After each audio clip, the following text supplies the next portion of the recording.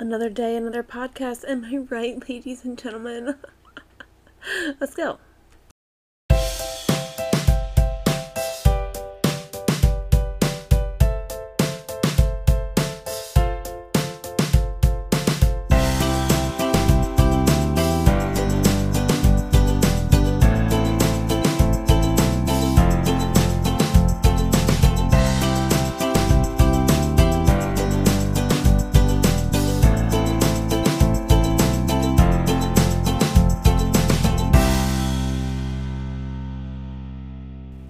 I'm back again. I'm actually coming back routinely now. Isn't that amazing? Thank you guys so much for listening to last week's episode and all other episodes.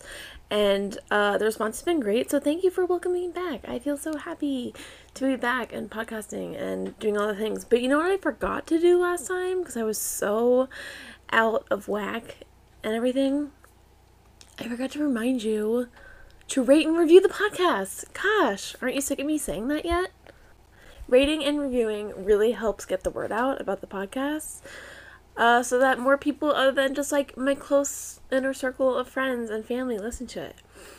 And so if you find the information valuable in this podcast, I would love it if you left a review and rated the show. You can do that on Apple iTunes. You can do that on Apple Podcasts. And if you do so, and if you send me a screenshot either on Instagram or to my email address, I will send you a little pack of stickers as a thank you. So go ahead and do that. Send me the screenshots and the stickers will be on your way. And as always, before we get into the show, let's talk about coffee. You'll never guess what I'm drinking today. I've only been dreaming and talking about it for the last month or so. I'm back on my 1562 roastery bullshit. Oh, it's so good. It's my favorite coffee. The Lancaster Blend is the one that I'm drinking right now. It's finally back in my rotation, and ooh, I'm doing a little dance. Love that shit. Love that shit. Again, as always, if you have any coffee recommendations for me, let me know. I need to stock up. I've got my 1562 bags, 2 of them, and then I need new coffee recommendations. Now, there is a coffee that I heard of that has something to do with dogs. So I think my next rotation of coffee will all be dog coffees. And I'm hoping that I get some coffee for Christmas, but you never know. So we'll see. I'm super excited, as always, to try more coffee. So if you have any recommendations, or if you know of any really cool brands that you like, let me know. And let's get into it. So I briefly talked about this last episode. We talked about TikTok trainers. And today's not just about TikTok trainers. It's also about just like getting free advice on social media, whether that's YouTube, Instagram, Facebook, TikTok, Twitter, wherever it is that you're getting your free information, and how to kind of like sort through the bullshit and find like the really good nuggets of gold. But this was brought up, and this was brought to my attention because of a video that went viral recently on TikTok. And so I want to talk about that video. I want to talk about the guy's response, and then I want to talk about how you can find good information on the internet.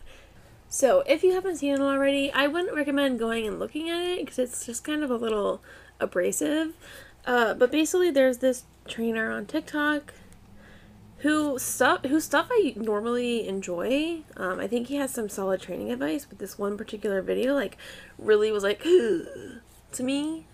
And he was, again, this is tough because I don't want to call a particular person out, but I do think that there needs to be attention brought to this. And not that this guy is probably ever going to listen to this podcast. That doesn't really matter, though. What matters is that he was teaching his clients how to prevent their dog from door dashing, which is a really serious issue. Dogs can escape from their houses, they can get hit by cars, they can get stolen, they can get lost for a while. So it's a very serious and prominent issue, and that a lot of dog owners are struggling with.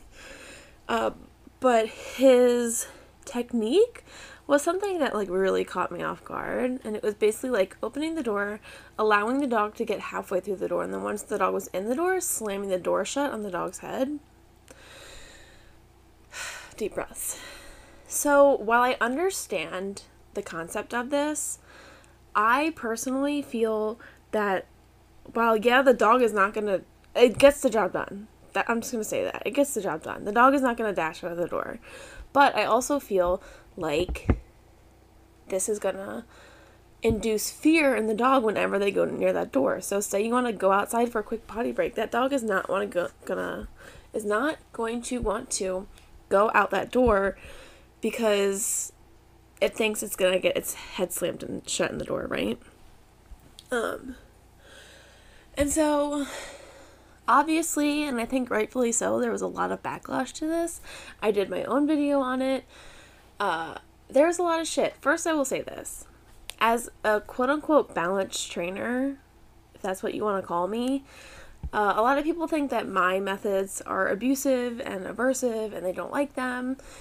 And everyone's entitled to their own opinion. I feel differently. I feel like I'm just communicating more effectively with my dogs.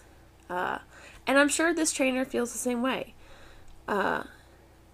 It's hard for me not to just go on a rampage about how ridiculous I think that method is. But I don't want to sit here and attack somebody. At the end of the day, I think that dog will be absolutely fine. And I think that there are other issues that client is going to have to work through, and I'm not their trainer. So I can't sit here and say what I think that dog should do because I don't know that dog's entire backstory. Am I excusing the behavior that he did? Absolutely not. I think it's gross. I think that is true fear-based training, and I don't succumb to that method of thinking.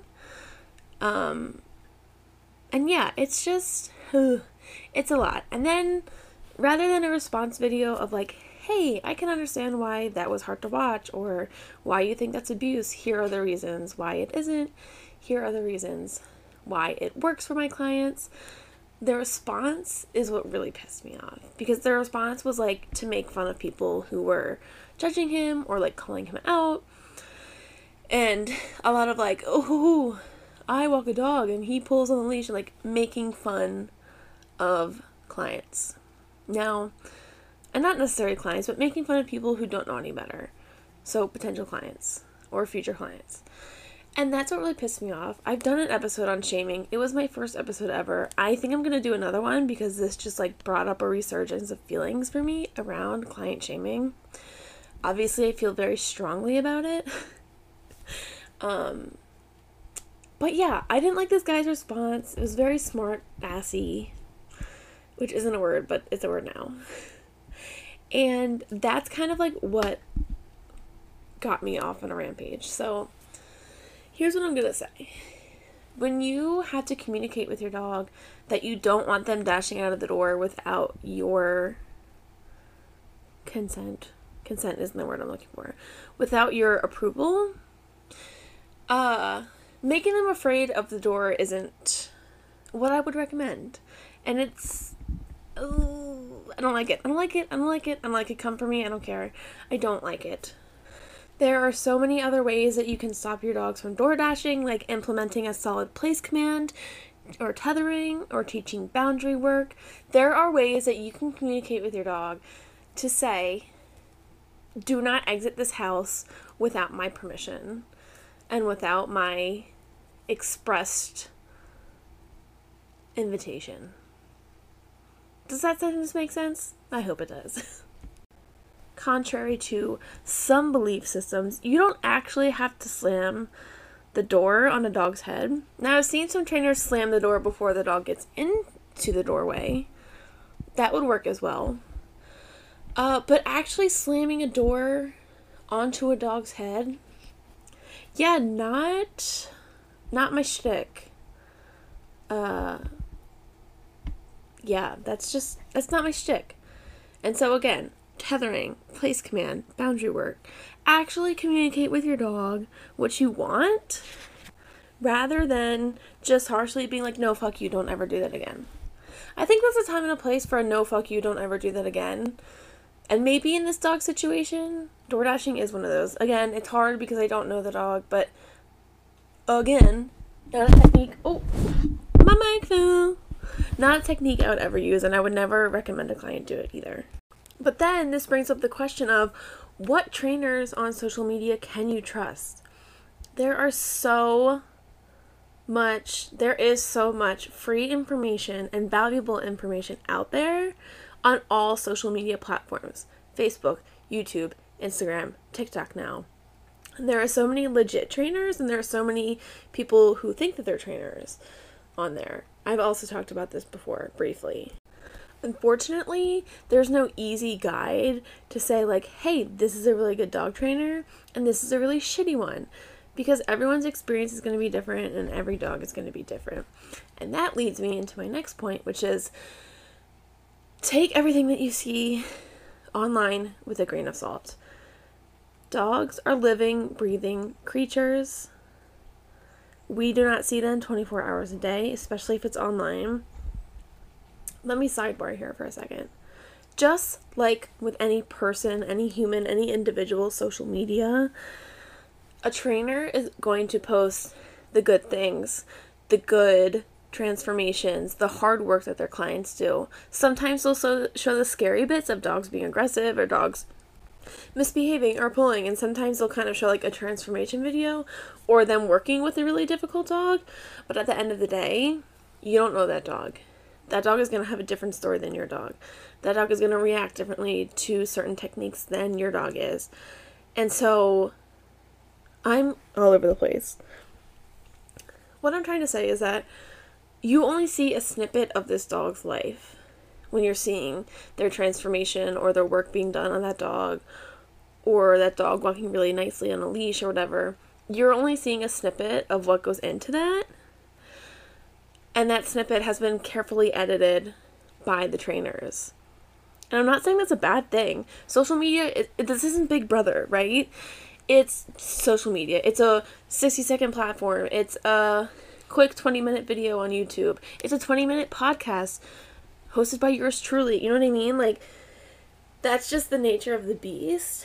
And so you need to realize that when you're seeing these videos and when you're seeing these really cool transformations, there's a lot that goes into it. There's a lot more that goes into it that you don't see.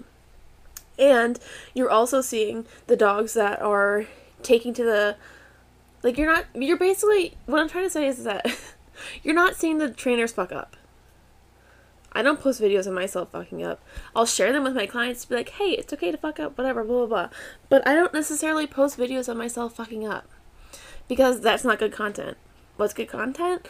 My dogs being awesome and having great recall and running through the woods and having a great time and doing downstays and doing really well. And, you know, that's the shit that gets the likes. That's the shit that gets the comments. And that's the shit that gets the views. So what you need to understand first is that you're only seeing a snippet of this dog or this person's training abilities, right? The next thing that you need to understand is that not every method works for every dog. Some dogs do really well with treats. Some dogs do really well with verbal reinforcement. Some dogs do really well with play training. There's a million different ways to train dogs, and there's a million different ways to fuck up a dog, right? And so you have to take in your own dog's story and personality and behavior into account before you apply these methods. So you might see someone train a dog to walk loose on a leash in 5 minutes, and then you go ahead and you try it yourself and it doesn't work. And now you're cursing this trainer because you feel like you just wasted your time. But that doesn't necessarily mean that that trainer is a bad trainer, or that trainer is lying to you or making you believe something that isn't actually true. It just means that it doesn't work for your dog. Now, could an online trainer be doing all these things? Could they be misleading you? Hell yeah, absolutely. There are people who just train solely on social media, and there are people who train and don't really actually know what they're doing, but they're just doing it for the money or whatever. People are going to scam you, and people are going to try their best to scam you, okay? Just note, that's just the nature of the internet right now, right? But it's your job as a responsible pet owner to kind of like navigate through the bullshit and find what works for you. Now, there is going to come a point in your time when you realize that the YouTube videos and the Instagram tutorials and the TikTok videos aren't cutting it. And you need to recognize that it's okay to ask for help. There are a million great trainers in this country, in this world, because I know that there's people outside of the United States listening here. There are so many good trainers out there. Please do not hesitate to ask us for help. I'm not even saying reach out to me. Reach out to a trainer in your area. Reach out to anyone and ask for help. Because at the end of the day, how many times did I say that last episode, by the way? I'm so sorry. But at the end of the day, sometimes you just can't do this alone. And that's okay. Dog training can be really hard. It can be really frustrating, but it can also be super rewarding and a lot of fun. But it's okay to ask for help. We are here for a reason. Dog trainers were made for a reason. And we kind of know what we're doing, right? So it's okay to ask us for help because we spend our days training different dogs all the time. We spend our time it's kind of like gathering scientific research, what we're doing, right? So we're working with however many dogs per week, and we're getting experience every week as the weeks go by. As the longer we are training, the more experience that we get and the more ability we have to train to your dog. So if you ever feel like you've got a dog who's just like untrainable, I say bring me that dog, and I bet you any other trainer would be up to that challenge. And I'm going to say this time and time and time and time a fucking again. Trust your gut when it comes to hiring a professional or even just finding stuff online. If something seems off to you, if something seems too good to be true, sometimes it is too good to be true. Sometimes it's just a really great trainer. But trust your gut. Guys, seriously, in all aspects of life, trust your gut. It's there for a reason. Your instincts are there for a reason. Trust them. They're screaming at you and they're trying to tell you to calm the fuck down, but also they've got your back. I would say that the internet is a really great place for things like basic obedience. So doing the basic commands, getting leash work in, and getting just a better, well-rounded dog. But I would say if you have anything pressing outside of those areas, even if you have some bad leash reactivity or just like you can't figure out the leash pulling, that's when I would say to hire a professional. If you've got a dog who's reactive, who's aggressive, who's super anxious, anything outside the span of general obedience, basic obedience, I would say that's the time to hire a professional. But you are the only person who can make that decision for yourself. And you are the only person, because you are the only person who knows your dog as well as you do. You're the only person who can make that decision and who can figure out when is the right time to find a professional. And when you do find a professional, or when you are at the point where you want to find a professional, listen to my episode on how to find a pet professional. But most importantly, trust your gut. Trust it, trust it, trust it. And sometimes the most value that you will get out of your trainer is a sense of community and a sense of belonging and a sense of just being understood. I have and I will continue to talk about dog owner shaming, and I think it's a really prevalent issue. Again, I'm probably going to talk about it in the next episode, actually. But there's so much shame in having a dog who is quote-unquote misbehaved, and I see that all the time, and I see people who are embarrassed and just sad and frustrated and confused because they have this dog who's misbehaving and they don't understand what it is that they did. And sometimes what they are most grateful for is that I don't judge them, but also just that like they feel understood. Like someone will be like, oh my god, my dog's such an asshole, it's really embarrassing, he does X, Y, and Z when I come over or when friends come over, and I'm like, bitch, I've seen worse, and I've heard there's always worse. No matter what it is, I've always seen worse, and I will always tell you that, even if you've got the worst case I've ever seen, because I know that it can be worse. But this isn't about me, this is about you guys. And so sometimes finding a trainer who understands you is going to make the biggest impact on your life. So go forth, be safe, find good information, and don't forget to rate and review this podcast. Love you, bye!